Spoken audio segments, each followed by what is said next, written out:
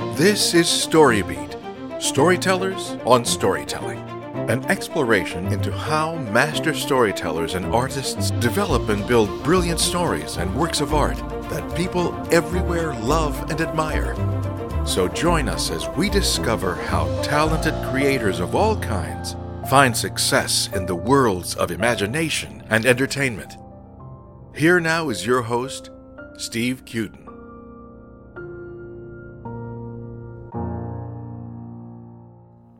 Thanks for joining us on Storybeat.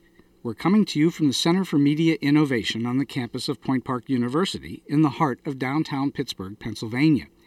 If you like this podcast, please take a moment to give us a rating or review on whatever app or platform you're listening to. Your support helps us bring more great Storybeat episodes to you.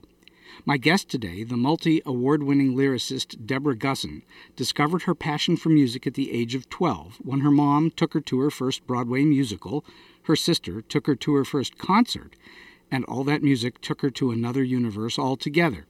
Though her career would first lead Deborah on a journey through television, music was always along for the ride. After working on the Mickey Rourke film Year of the Dragon, she landed at ABC's Wide World of Sports. That compelling show involving the thrill of victory and the agony of defeat taught Deborah the ingredients of how to tell a compelling story. Deborah continued her TV career in Los Angeles, working on numerous programs, including the Daytime Emmy Awards, Fox Sports News, Wolfgang Puck, and Dr. Phil. While working on the launch of the National Geographic Channel, one of Deborah's colleagues introduced her to renowned lyricist Marty Panzer, whose songs have been sung by Barry Manilow, Barbra Streisand, and many others. That life-changing moment unexpectedly launched her into the world of songwriting. After winning the Concord Records and Barry Manilow Songwriting Scholarship 4 times, Deborah focused her energies on songwriting full-time. She has since gone on to win 40 international songwriting contests, including the Grand Prize and Lennon Award in the prestigious John Lennon Song Contest. Her songs have been heard on NPR radio and have been featured on numerous TV shows. Deborah was named Best Lyricist at the 2016 and 2017 Hollywood Music and Media Awards. That was the first time that group ever honored a lyricist. She recently wrote rock songs with Weezer's Brian Bell for his band, The Relationship, and continues to focus on writing songs for the pop, adult contemporary, country, and dance markets. So it gives me great joy to welcome my longtime friend, Deborah Gussin, to Storybeat today. Deborah, welcome to the show. Thank you so much for having me, Steve. I'm honored to be among the esteemed people that you speak with. Well, believe me, the honor is all mine. So I know that you've been a music lover since you were a little girl, that's for sure. What kind of music first inspired you? I know we said in the intro here that you had been inspired by going to Broadway shows and concerts, but what kind of music inspired you? You know, I grew up in the heyday of singer-songwriter.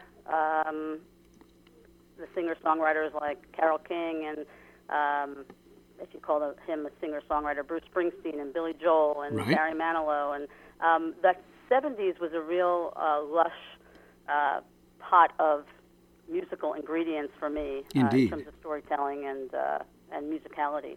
People like James Taylor, did you like? Yes, absolutely. Great. Carole King, all those folks were in your wheelhouse, so to speak. Yes. And so many artists like that, singer-songwriters, think of music as a calling. Do you think of music as a calling for you? Well, my expertise is more lyrical than musical, although I do, when I'm in a co-writing person, I do sing what I'm hearing. But I do try to collaborate with people who have more of an expertise in melody than I do. But I don't know that I look at it as a calling. I mean, I've had another calling in my life as a television producer, so I think there could be more than one calling. I think creativity is a calling, and sometimes I would put it into producing TV, and sometimes I would put it into songwriting, so maybe that's a little more accurate. Were you writing songs while you were working in TV? For a little while. I had never had any aspiration to write songs. My writing growing up was a little poetic, but I never considered myself a poet or sat down and wrote poetry. I just, people would ask me to write things for eulogies and things like that. For eulogies. But I never really sat and considered myself a poet. It wasn't until I met Marty Panzer and I took his master class in lyric writing that he saw something in me that I did not know about. And it was 100% him being very encouraging over the years that I ended up becoming a lyricist, because I was just kind of doing it for fun when I first took his master class. Has he ever told you what specific thing he saw in you? Yes. He says, I always knew you were smart, but I didn't know at first whether or not you could get down to the heart. And he said, as I've seen you grow as a lyricist, I have seen that you absolutely can do that. And so I think that to him, and the way he writes as well, is just right inside the heart. And I don't know if I've inherited that in a way from him, from listening to his music as I grew up, or whether or not I just had that in me as well. It's probably some of both. So when you first started out, you were writing more mechanically?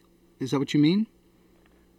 I was trying to figure out what a verse and a chorus was when I very first started to take his class. Like I said, I took the class more because of my interest in the songs that I grew up that he wrote for Barry Manilow, who I was a fan of most of my life, and I just was a fan of his writing, and I didn't take the class because I wanted to be a songwriter. If I wanted to be a songwriter, I would have started in a beginner's class, right. Songwriting 101. His was a master class with people that were very experienced in writing, especially my first year when I took it. Everybody was very good. So I didn't even know how to write a verse or a chorus. It took me quite a while to figure out the technical part of it. And you got to take this class because you'd met him and he saw something in you. I took the class. I had met him right before 9/11 through a mutual friend that I worked with, who found out I liked Barry Manilow, and he asked me if I knew who Marty Panzer was, and of course I did. And so he got us all together for dinner. And I remember the dinner went on and closed the restaurant, and for another 3 hours we were all standing outside laughing. Wow. Because he was the funniest person I'd ever heard, and I thought, gee, isn't this interesting? I'm never going to see this guy again, and yet he made me laugh more than anybody ever has. And a year later, a friend of mine was looking at the UCLA catalog and mentioned that guy I had dinner with was teaching his class in songwriting and lyric writing, and I thought, well, I don't write songs, so why are you telling me this? And then 9/11 hit, and his class was taught in January, so the whole kind of country, especially New Yorkers, were very down, and I thought, I could use a good laugh. Maybe I'll take his class, and at least I'll laugh and learn something about the songs I grew up with. And that was my only agenda. That's very interesting, that you sort of fell into it without looking to do it. Completely. And do you feel that once you found, let me put it this way, was there a moment where you went, wow, this really is for me? To this day, I wonder what I'm doing. But it feels like the very first time I tried to sit down and write a lyric, I remember saying to somebody in the class, I didn't know Marty was standing behind me. It was after the class was over. And I said, boy, this must be easy for him, but I'm finding this so hard. And he heard what I said, and he said, this is not easy, even for me, even after all these years. And now that I'm many years into it, it really doesn't get any easier for me. Some people might be gifted at it, and it might roll off their tongue, but I have to work very hard at it, and I am a big rewriter. Well, I've been writing for a long time in my life, including, as you well know, a number of lyrics, but I've not been in the lyric writing mode for some time, and any kind of writing is extremely difficult, any kind, even for high-end professionals. But lyric writing is especially challenging. Why do you think that is? What makes lyric writing so hard? Well, a story writer can sit down and write a story and compose a story in their head and just tap, tap, tap on the keyboard and pull out a story. But a lyricist has to write that same story in, a certain number of, or very few number of words, and they all have to rhyme, and they have to have internal rhymes if you really want to do that.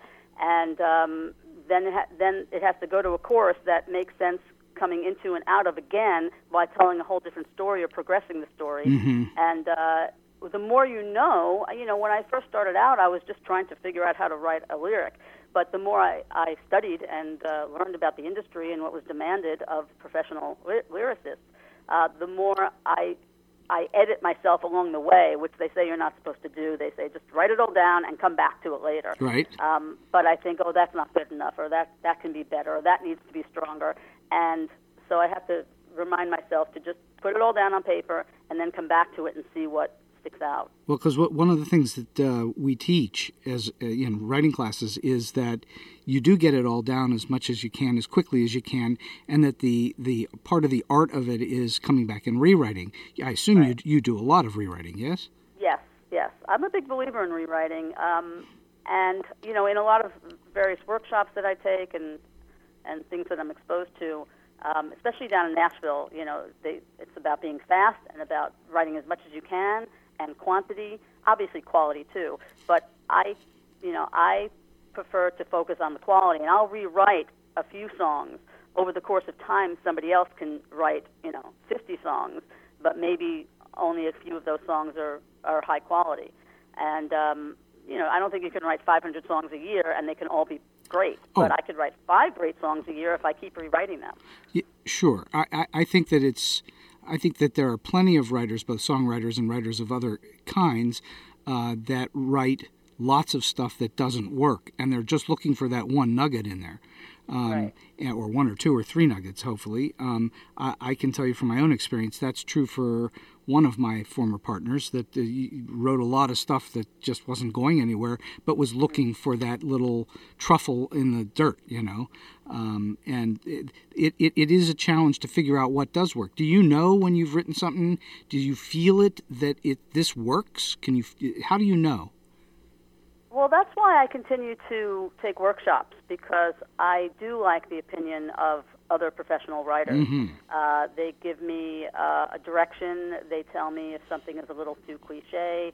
And when I'm too close to it, especially if I don't take breaks in between, or if I have a deadline and I have to write something quickly, I get too close to it. And unless I put it away for a while and come back to it with fresh eyes, those fresh eyes would come in the form of other writers who can look at it. Because I can look at somebody's lyric and tell them all the things that they can do to improve it. But when it comes to my own, if I'm in the middle of writing it, you lose that perspective. I do enjoy having other professional writers give me that perspective. I think that is a great way to look at things. It's always helpful to have, especially people that know what they're doing, give you feedback, because you do sometimes lose sight of the forest for the trees, that old cliche. But right. And it's certainly going to be as true in lyric writing or any kind of music writing as it would be in any kind of writing. Aside from doing, writing hopefully a lot, are there other things that you've done in your life to develop your writing talents? Do you read poetry? Do you do other kinds of things? I know I should, but I don't do things for the purpose of developing the writing.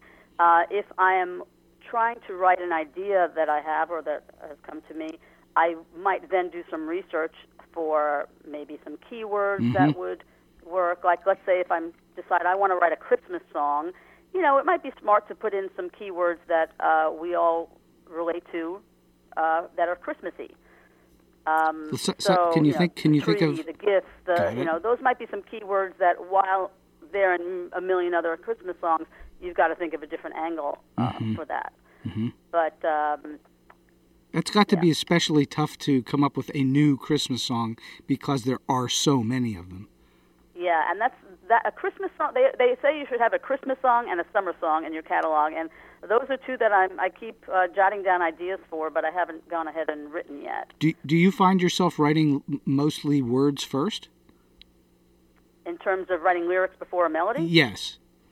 I wouldn't say mostly. I depending upon the circumstance, I write in all different ways. If I'm in a workshop and it's for writing a lyric, then I would write the lyric first. Mm-hmm. It's a good way for me to perfect the lyric, but I've worked with artists who prefer to write the melody first, or have written a melody and their lyrics aren't very strong, and so they ask me to remove all their lyrics and just come up with a whole fresh lyric for their melody. I've worked with people that in the same room we're developing it together.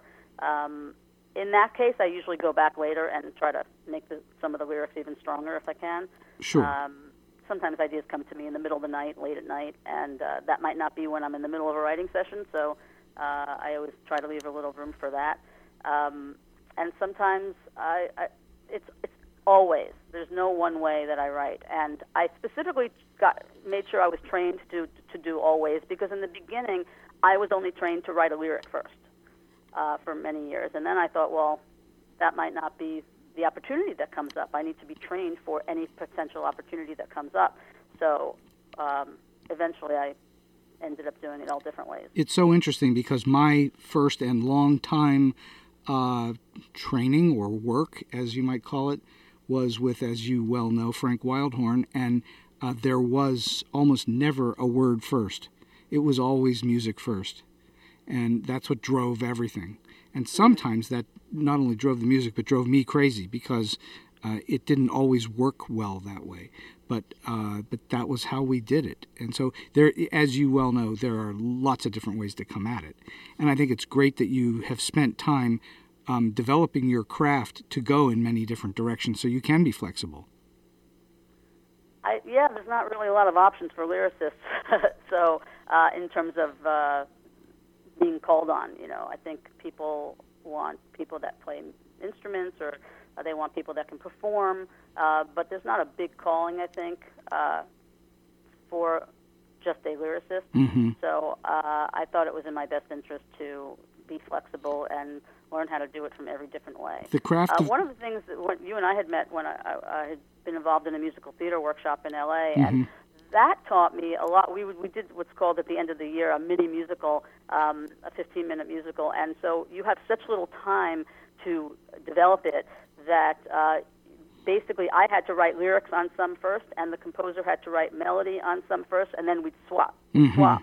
So I'd give him the lyric, he'd put the melody, and then he'd give me his melody, and I'd put a lyric to it. So that, in a way, was the beginning of my sort of training to be able to write to a melody. But for musical theater, you have to have a storyline that progresses. And you're right, if you're given a melody first, you might not have the room, lyrically, to progress that storyline. Right. So that could be a little challenging. Right, and I just wanted to chime in that we're both friendly with New Musicals, Inc., formerly Academy of New Musical Theater, but now called New Musicals, Inc., and they're, for the audience's sake, they're a great organization. If you want to write new musicals, to at least check them out in Los Angeles, New Musicals, Inc.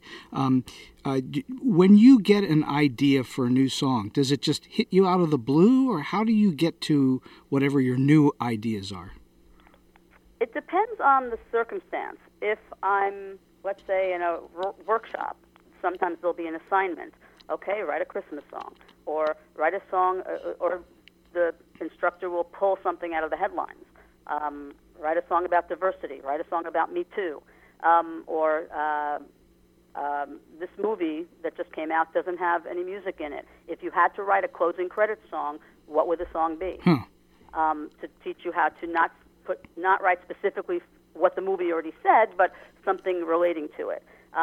So in those instances, that's why I do like to continue taking workshops, because it gives you ideas of what to write about that I wouldn't normally just start writing about. Mm-hmm. When those aren't in session, if I'm given a melody, I was given a melody by Brian Bell for a song that didn't make the Weezer album. I didn't know that at the time. I didn't know who he was, and I'd never heard of Weezer. I later found this out. That's a really cool thing that happened for you then, because it happened, even though you weren't looking for it, it happened in an organic way. Yes, very much so. And those are usually, I think those usually turn out to be the best kinds of ways to go about writing, when it feels organic, when it just is natural. Yeah, and that's hard to come by, because Yes. if you're not writing for a specific person or an artist that you can maybe do some research on, or see what songs they've sung and maybe try to do something a little different, or know about their life story. If I wrote about somebody, happily married with kids, and somebody single, they're not going to sing the song. So sometimes you need to, if you can, if you're writing for a bigger artist, or you have an idea of something you'd want to pitch to a bigger artist that could maybe work for other people, you might try to stay away from, if somebody's going through a divorce, you don't want to write about a happy, being in love. So, or you might write it, but maybe they won't sing it. Mm-hmm. And let's talk about collaboration for a moment, because clearly you are not a composer. You always are collaborating with somebody. And What is it about collaboration that, for you, makes it work? Can you identify that? That's like asking what makes a date work. Uh-huh. When you're looking for a husband or wife. Yes. It's a very organic thing that I don't have a verbal answer to. Mm-hmm. It either feels right and it goes along right, or ultimately it's not a good match. It's like dating. And when you find a good collaborator that works well with you creatively, and also I've learned it's important for them to work well with you on a business level as well, that's hard to find. Because you might marry somebody who would make a great husband, but not necessarily be a great father, And so if you're writing with somebody that's really creative, but they just don't want to know, don't care to know, right, or just are not good at the business end of things, that's not necessarily a good partner. Well, there's no question that a good collaboration is like a good marriage or relationship, and it has a lot of the ups and downs and quirks to it. When you are starting to work on a piece of music or a lyric, do you have a regular routine that you use in developing it, or does everything come differently?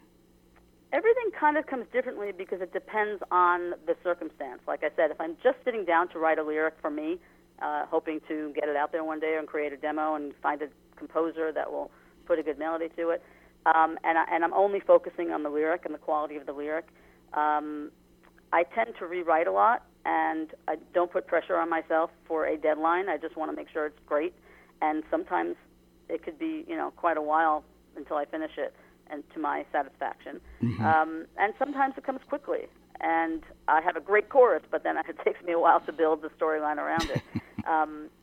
So every time it's different. I try to, when I'm not in writing mode, because I do take writing breaks in between, I do try to at least keep my ears open and my eyes open, and if I hear a great phrase, or sometimes I'm speaking to a friend and something comes out of my mouth and he'll say, "Oh, that's a good line," and I'll jot it down. But I'm not listening for it. He's listening for it because he's also a songwriter. And he makes me crazy because every time we have a conversation, that happens 10 times in the conversation. And I just want to talk. I'm not looking to write a lyric in that conversation. So it's funny that I tend to sometimes talk lyrically without knowing it. Do you keep a notebook or something like that with you so that if you get an idea, you write it down? Yes. I keep many notebooks, and I probably should create some kind of, thing online so that I have it, typed out in some kind of document. But I find it easier to look back at my notebooks and look at the handwriting rather than just a bunch of lines on a page that I might print out. But if I'm writing and I'm not home, then I don't have those books with me. So that's the only thing about that. Do you when you're out and about, do you have some kind of a small pad with you? Oh, well, I put it on my iPhone usually. Got it. I'll jot it down into an email, and then I'll just write lines in the subject matter, and then eventually enough lines will be written down, and I'll send myself the email, and then I'll transfer it to the notebook. I still like putting it in that notebook. I once met a fellow who we got to talking, and he had some business interaction with Bob Dylan, and wow. he went to meet with Bob Dylan at his house, and during the conversation, Bob Dylan literally spaced out and wandered away in the middle of a conversation to go jot down ideas that hit him. So, wow. So I guess when the muse strikes, you better do something to record it. Yes, because you won't remember it. You won't and remember. So many times I'll wake up in the middle of the night or early in the morning, and I'll have a great line, and then I'm like, I'll remember it later, and you do not remember it. No. You have to write it down. No, I've gotten very good at jotting notes on a pad of paper in the dark in the middle of the night. I've gotten good at it because I'll wake up and I'll have an idea, and I'm not going to turn the light on, but I'll jot it down. And I've gotten good, and every once in a while I do that, and I have no idea what I've written. Oh, well, that's why if you do it onto a phone, although the blue light of the phone will keep you awake. Yeah, that's right. Then at least it's on there. That happens though too. When I moved about 7 years ago from down the block, and when I was packing up my stuff, I found so many scraps of paper, and I put them all into a box, saying, when I move, I'll I'll take them all out and I'll jot them down. And I opened the box when I moved, and I'm like, these lines aren't very good. Why did I think they were worth writing down? So I still have some scraps of paper. You were inspired at that moment. Right. But now it's not so inspiring anymore. Or it could have been an idea. A lot of times when I'm in the middle of writing something, or if I'm writing something with an artist and I have the melody in my head already, I wake up in the middle of the night and that melody is playing in my head. My brain is absolutely working when I'm sleeping when I've got that melody. More so than when I'm just working on a lyric. When I have that melody and I'm writing to a melody and I have to get the melody ingrained in my DNA so that I can come up with the words that'll work for the melody, that thing is drilling into my brain cells in the middle of the night. I wake up and I hear myself working on it. Well, you're starting to hear it. You're starting to hear words in rhythm, and at a certain syncopation and beat, and so that's pounding into your brain at that point. Right. You know. But I don't know it until I wake up in the middle of the night and realize what's happening. So so when do you do anything to trigger inspirations? In other words, where do you find your song ideas, or do you work at getting ideas? Yeah, I do. That's why I don't write lyrically every single day, and I take some breaks, sometimes for a few months. But in the course of those months, I am coming up with ideas. I'm jotting down lines. If I come up with something that I'm like, that would be a good title, I'll put a star next to it. Like I said, when Brian Bell gave me that melody, and I always had this idea to write this song, this line as a title, it fit his melody. If it didn't, then I would have written a different song. But there are certain phrases that I come up with that I think that would be a good song title. I don't know what the story's going to say, and I might not ever get to write it, but I'll jot it down and I'll think that's a good title. Do you know? I know you must seek hooks, lyrical hooks. Right. Do you know a hook when you hear it? When I'm trying to come up with one, or when I hear it on the radio? Either way. Well, on the radio, it's pretty obvious. It should be if you're any kind of person who's been around lyric writing for a while. A hook is pretty easy to figure out. But I'm talking about when you're looking for a hook, or it just comes to you. Do you know when a line comes into your head? That's a great hook. Can you tell? I can think it might be one, but whether or not when I sit down to write it, it will work all the way through for a complete song and keep making sense every time we get to it. And, might take me a while, or might not work, or it might work. So what I'm gathering from you, which is interesting, is that you're both easily inspired, but you really work hard at this. It's not something that just breezes through your day. It's hard work. It's funny. You hear all the time musicians when they're, or songwriters or artists when they're in talk shows, they say, "Oh, I wrote that in 10 minutes." And and it's funny. Even even Barry Manilow, the song Copacabana, which is his biggest hit, he said, "Oh, I wrote that in 15 minutes." But he will then say, the lyricist did not write that in 15 minutes. They gave me a melody that was, they gave me a lyric that was completely finished, and so I was able to write the melody in 15 minutes because it was written, in a way that a melody person could easily put a melody to it. Sometimes some people write a lot of words, and when you have a lot of words, that doesn't give a composer a lot of room to do anything other than put a note on those words, as opposed to having some breathing room where a singer can do something or emote or something. And so that's the difference, I think, when people are writing poetry versus a lyric. The lyric can't be too dense because then it will just be a lot of words. Although maybe in rap and hip-hop it can be. It should be, I guess. But not always, not in every song, but certainly lots of rap or hip-hop is that way. There's a lot of words, more words in those. And then one time I was working with John Grady, and he started the song and he gave me the melody, and I was terrified to start on this song. It came out great, but it took quite a while because as soon as I heard it, I loved the melody, but there was I could hear there's so many words. There was going to be so many words because there were so many notes where the words were going to go, and it took me a while to kind of embrace that. But when I first heard it, I loved the song, and I thought, oh, how am I going to make a story of that? There's just so many words.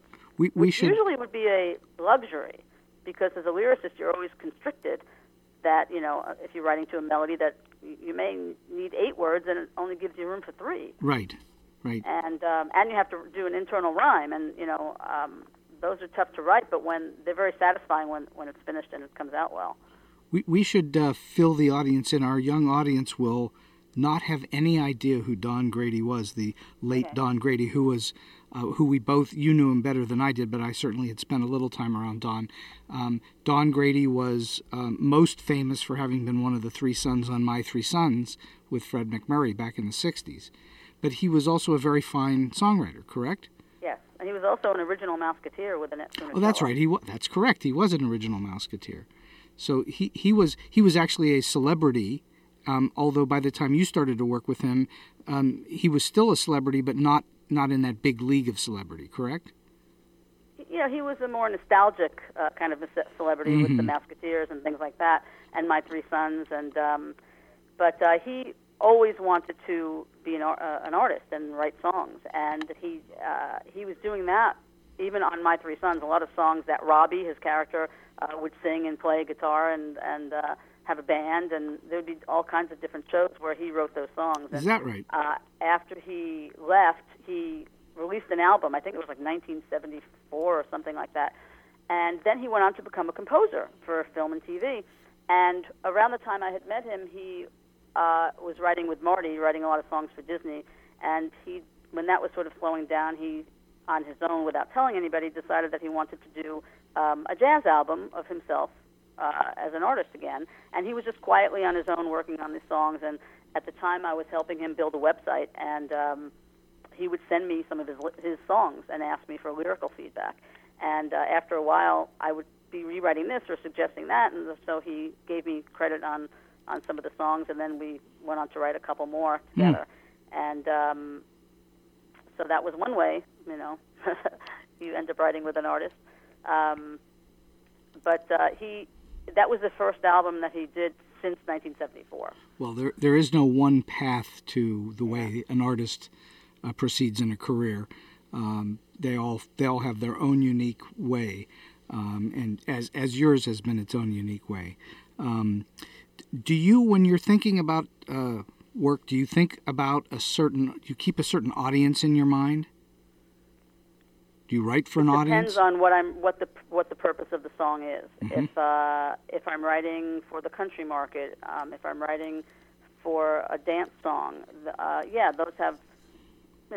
those have audiences that like specific things. And if you listen to what's number one in those genres, you can get an idea what the public likes in those genres.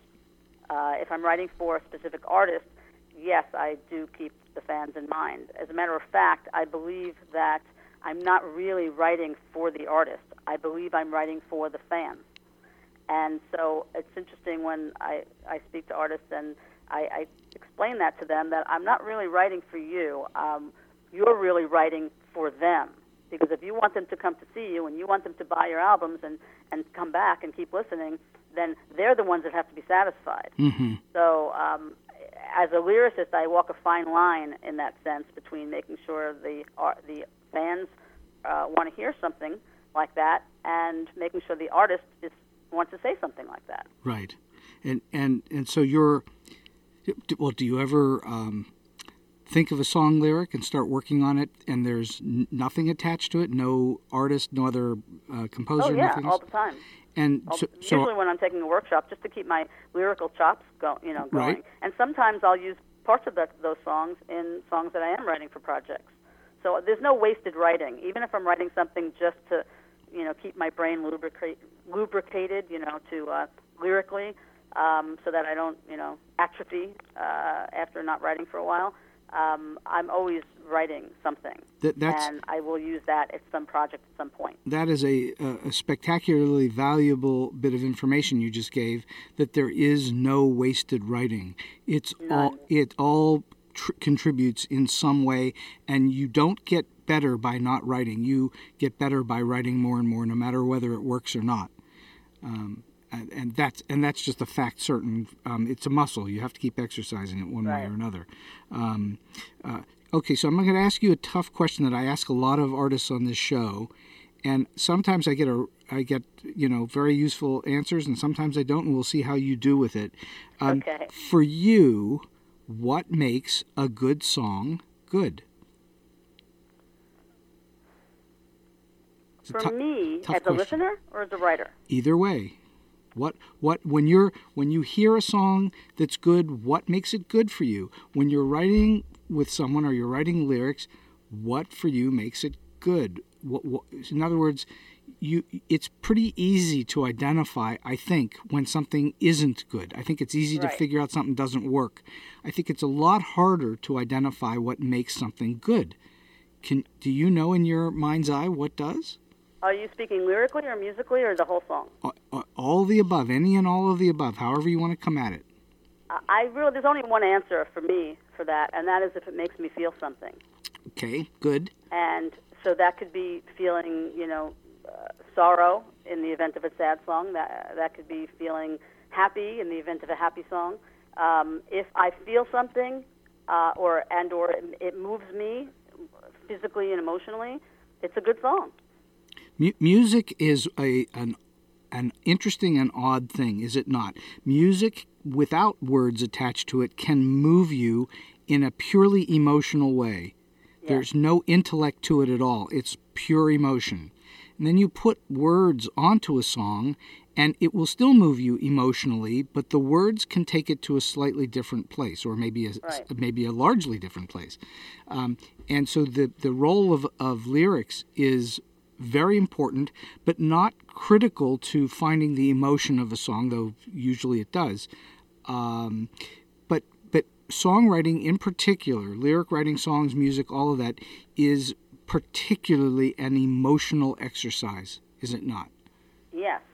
That's why I tend to do my best writing very late in the middle of the night when the rest of the world is asleep.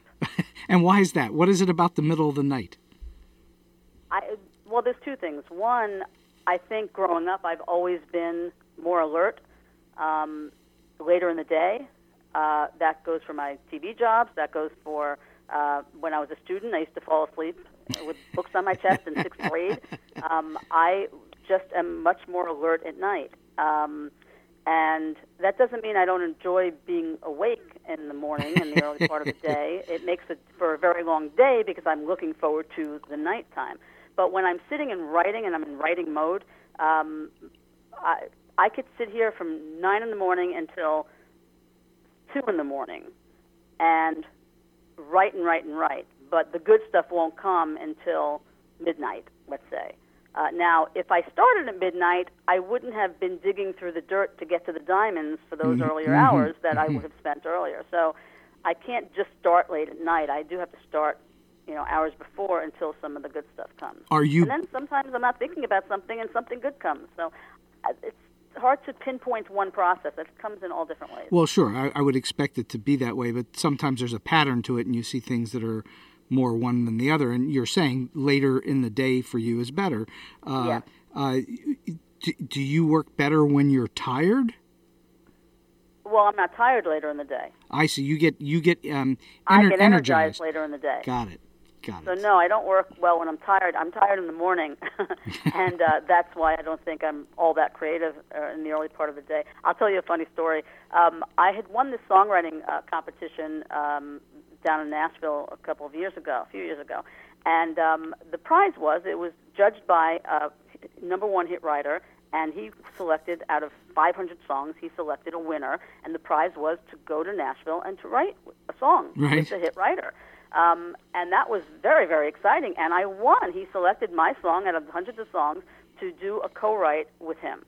And so there's a 2-hour time difference in Nashville. So a few months later, I flew down to Nashville, and I flew down a week early because I wanted to try to get used to the time zone a little bit. And, in Nashville, they write at 10 a.m., 1 p.m. They write like 2-3 writing sessions a day.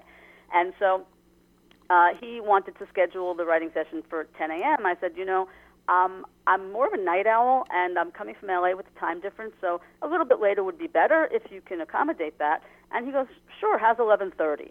And I thought, okay, I'm not going to push it later than that. So I said, great. So I'm all set. I fly to Nashville. I still can't get used to the time difference because I just stayed on LA time. And the night before the writing session, he texts me and he says, just confirming 11 a.m. tomorrow. And I thought, oh, I can't tell this pro writer, oh, sorry, I need an extra 30 minutes of sleep. So I said, sure, see you then. And, I lost out on that half hour. But he didn't originally schedule it for 11:30. But that pained me. In a way, it wouldn't pain anybody else. And he wrote 2 great songs in a very short period of time. So maybe I am creative in the morning. I don't know. There you go. Do you think you work better when you work fast? It depends on if I'm writing with somebody. If I'm writing with a Nashville pro who is so trained in writing quickly and well, then yes, that ups my game. If I'm by myself at 2 a.m. at home, then I don't necessarily feel that I'm going to write fast. It's what comes out, comes out. Mm-hmm. So in other words, I think one of the lessons we're taking away from today's show is that there is no one way to do this for you, that there's no clear pattern other than you prefer to work a little later. You like to think your way through it as opposed to just having it jam out, although that happens too. Right. From this entire career that you've had up till now of writing songs, is there anything from the process up till now that you thought works really, really well that you want to always repeat? The only thing that I standard I hold myself to is greatness, and that's a very tough level to reach. Yes, it is. But it's what I aspire to because, like I said, I'm competing with all these professional writers who have more connections and things like that. And the only thing I think in general and anything in life that will cut through that will cut through, being a female in an all-male world, let's say in sports or whatever situation somebody finds themselves in, the only thing that will cut through that is something really great. And so that's what I aspire to do. It's tough to reach, and it makes for a lot of rewriting, and a lot of rewriting very, very good lines that might have been good enough. But then you write a great line and think, oh, now I've got to go back and match that. Mm-hmm. I had that in the song I've been working on for quite a while. My collaborator is very patient. And he loved the lyric that I wrote. And then I came up with a really interesting first line, a new first line. And now I have to rewrite the lyric to match that really great first line.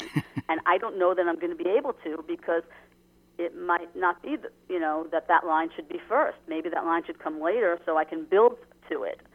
So the only standard I have is that if I'm going to spend money on a demo, it has to be as great as it can be, and it will have gone through a lot of feedback, and hopefully, it won't only be my decision that ultimately says it's finished.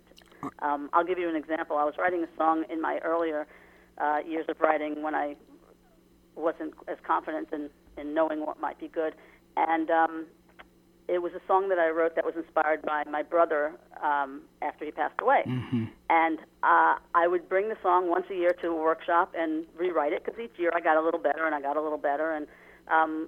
And when in Marty's workshop, he will read the lyric and then discuss the song with the class. And so he starts to read the lyric for like the 8th year in a row, however many years it was. And after the first verse and first chorus, he stopped and he was extremely choked up. And I thought, I'm finished. I'm finished. And what I didn't know was that he had just found out that a very dear friend of his who had created this, you mentioned the songwriting scholarships from Concord Records in Barry Manilow that had won, he created those scholarships. He owned Concord Records, this guy, and Marty had just found out that the guy had cancer and it wasn't looking good. So when I say a song has to make me feel or make someone else feel, that's how I know it worked. And in that moment, I knew the song was done. And it was. And it went on to win the John Lennon Award and grand prizes. And I still haven't gotten it recorded yet, but it's a great song, and I I hope it will get recorded one day. But it went on to win several wow. big awards, and because I knew I hit the heart when that happened to him. You'd hit the heart and also punched them very hard in the gut. Yeah. And when you do that, you probably are going to succeed wildly every time. That's really what it is. We've talked about this already a little bit in the show, but it's all about the heart and the gut, not the brain, the heart and right. the gut. And that's when he said to me when he first met me, he said, "I knew you were smart, but I didn't know if you could get to the heart." That was his first impression until I worked with him more and he saw that I could. Did you feel like at that moment you had sort of elevated into a different place? Like I said, all these years go by and you still feel like you're sitting down and writing a song for the first time. That blank page is a great equalizer. And to me personally, I never feel that I've quite reached there. That's why I think that's what keeps me going and to keep striving to get better and to write a better song and accomplish different things. I was going to say, Deborah, I actually hope for your sake that you never get to that place, because that's what makes you continue to strive for greatness. Right. Because if you think you've arrived and you're now great, you're probably cooked. Well, where do you go after that? You always Exactly. have to have some kind of goal to improve, and that's the great secret of life. You never really. It really is all a journey. And I wrote a song called "I've Already Won." It's not the destination that's the reason for the race. Mm-hmm. And it's I don't know that I knew that when I was writing it. Maybe I just sounded good. I don't remember, but it's certainly very true. Have you? I know you've been a fan forever of Barry Manilow. Have you had a chance to ever chat with him about songwriting? I haven't had a chance to chat with him about songwriting. I have met him a couple of times. They were very quick moments of meeting, and he had. I guess he and Concord Records had sponsored this scholarship for Marty's class at UCLA, and back then when I won it, and I found myself in a situation where I had gone to see him in Palm Springs. It was an AIDS benefit, and they forgot to tell me what table I was at, so I had to go back to the entrance of this golf course in the middle of the cocktail hour to find out what table I was at, and I hear clicking noises, and I turn around, and Barry was entering. Now, everybody else was already a mile into the golf course at their cocktail hour, but I had to go back to the entrance, yeah. And so now I couldn't make my way back to the cocktail hour because he and his entourage were now walking down the pathway. Right. And there was a photographer walking in front of them, taking pictures as they walked, and so I was going to be in the background if I was on that path. So I had to kind of go off the path and just wait until they passed. And somehow the photographer ended up calling me into the photo.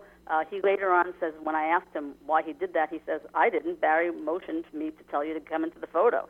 I don't know why that happened, but I ended up taking this photo with Barry. But as I quickly went to shake his hand, I just said, "Thank you for the scholarship."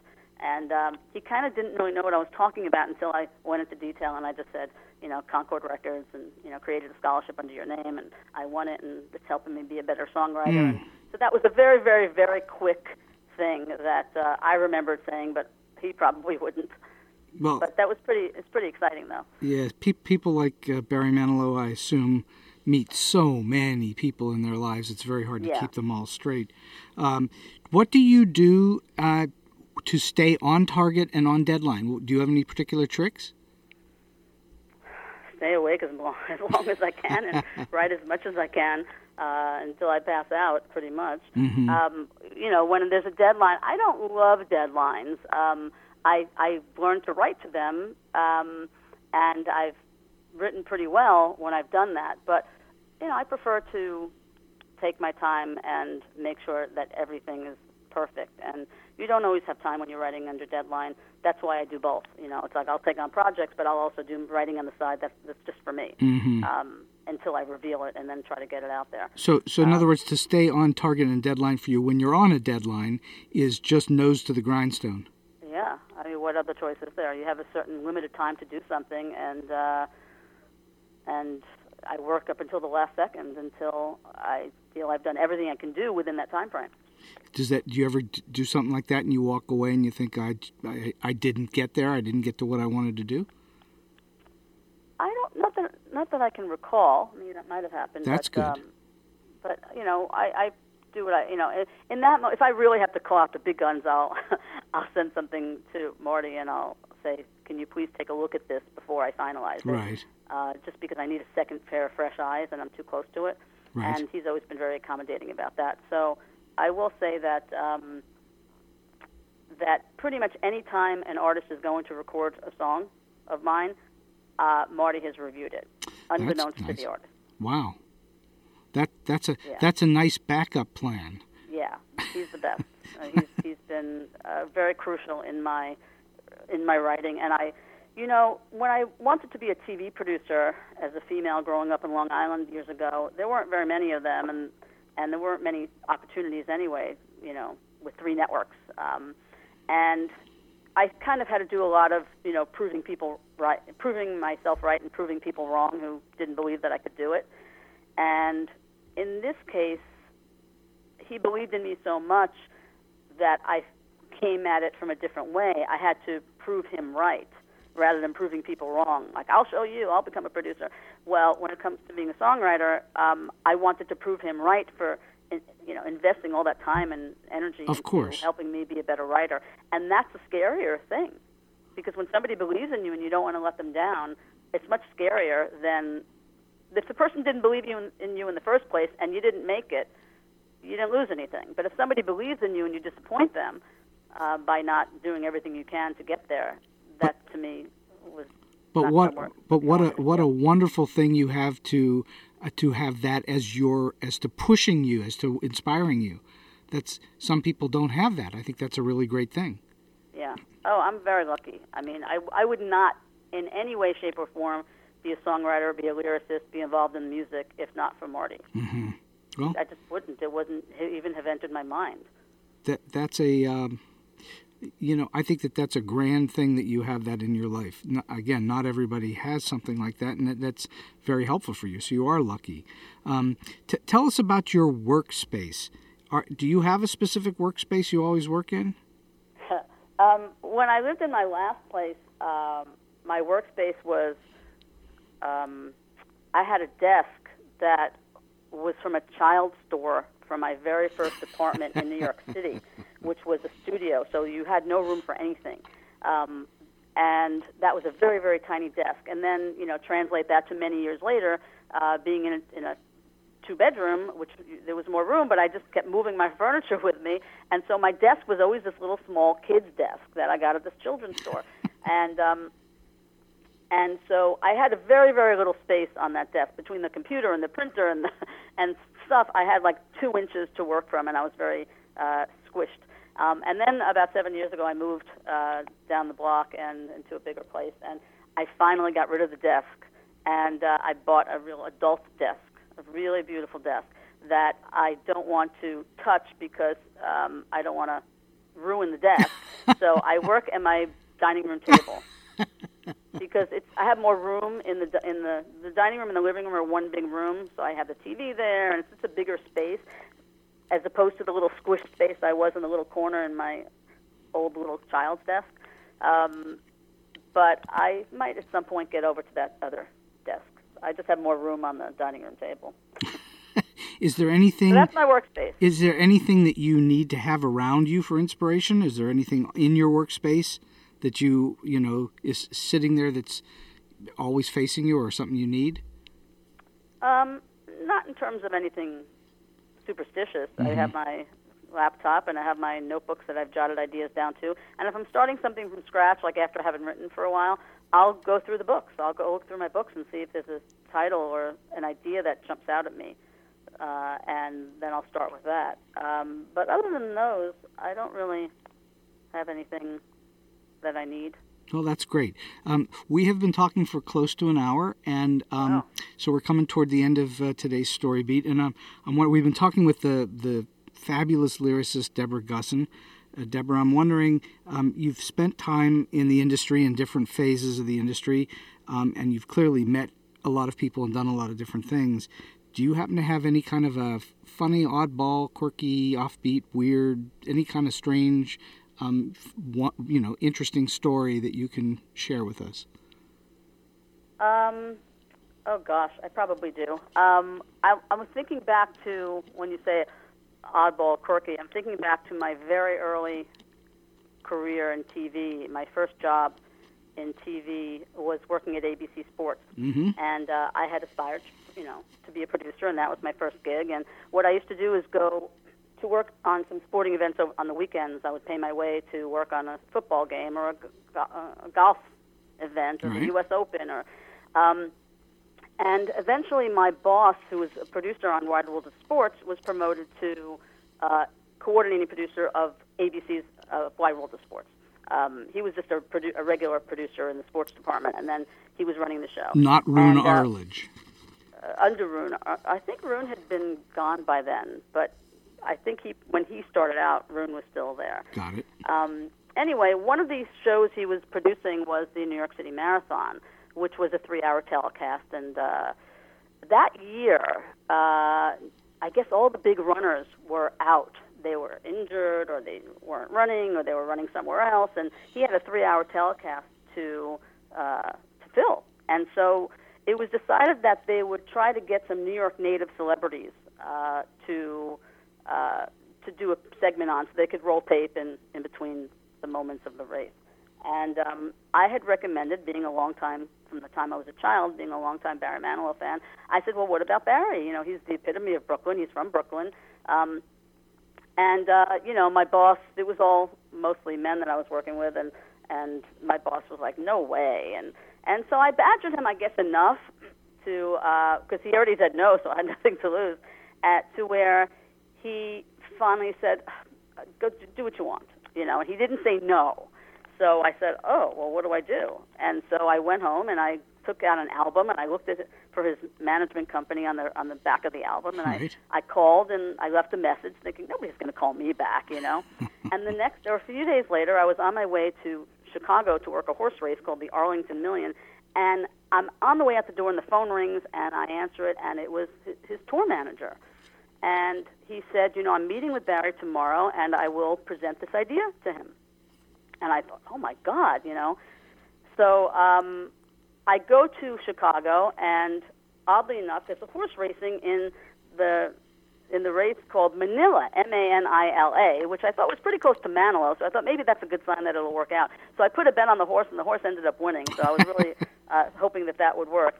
And long story short, after the guy met with Barry, they said they would do it. And what I didn't know at the time, because this was before the internet and word got out, he was working on a new album, and he was working on a new song called Brooklyn Blues. And I thought, well, how coincidental is that? Because most of the marathon takes place in the borough of Brooklyn. And so long story short, they assigned a director to go to L.A. to shoot this video with Barry singing Brooklyn Blues. And I took some vacation days and paid my way to L.A. because I wanted to, see what happened. I had made this happen, and I thought, well, I really would love to, see the shoot happening. So we get there, and we meet with him briefly the day before to check the location. And that night, the shoot was the next day, and that night I get back to the hotel, and I get a message from the tour manager saying that apparently the song was cut down for time, and Barry hasn't heard it, and he needed to sing it the next day, and he needed to hear how it was cut down so he could sing it on the shoot. And I didn't know anything about this, but I had a visual memory of when we were leaving the location scout, the director putting an Ampex audio tape box in his briefcase. Right. And I'm thinking, maybe that's what that was. I didn't know. So I left a note on the director's door that night saying, Barry needs to hear this. It's now 11 o'clock at night, and I didn't know who the director was, but I left a note saying, Barry really needs to hear this. The manager called, and he needs to hear how you cut the song down so he could do the recording the next day. And I don't know, I might have put a little bit of, how could you treat Barry this way into the letter. Maybe I did, maybe I didn't. I don't remember. Right. But I know I was really upset and nervous as to what was going to happen.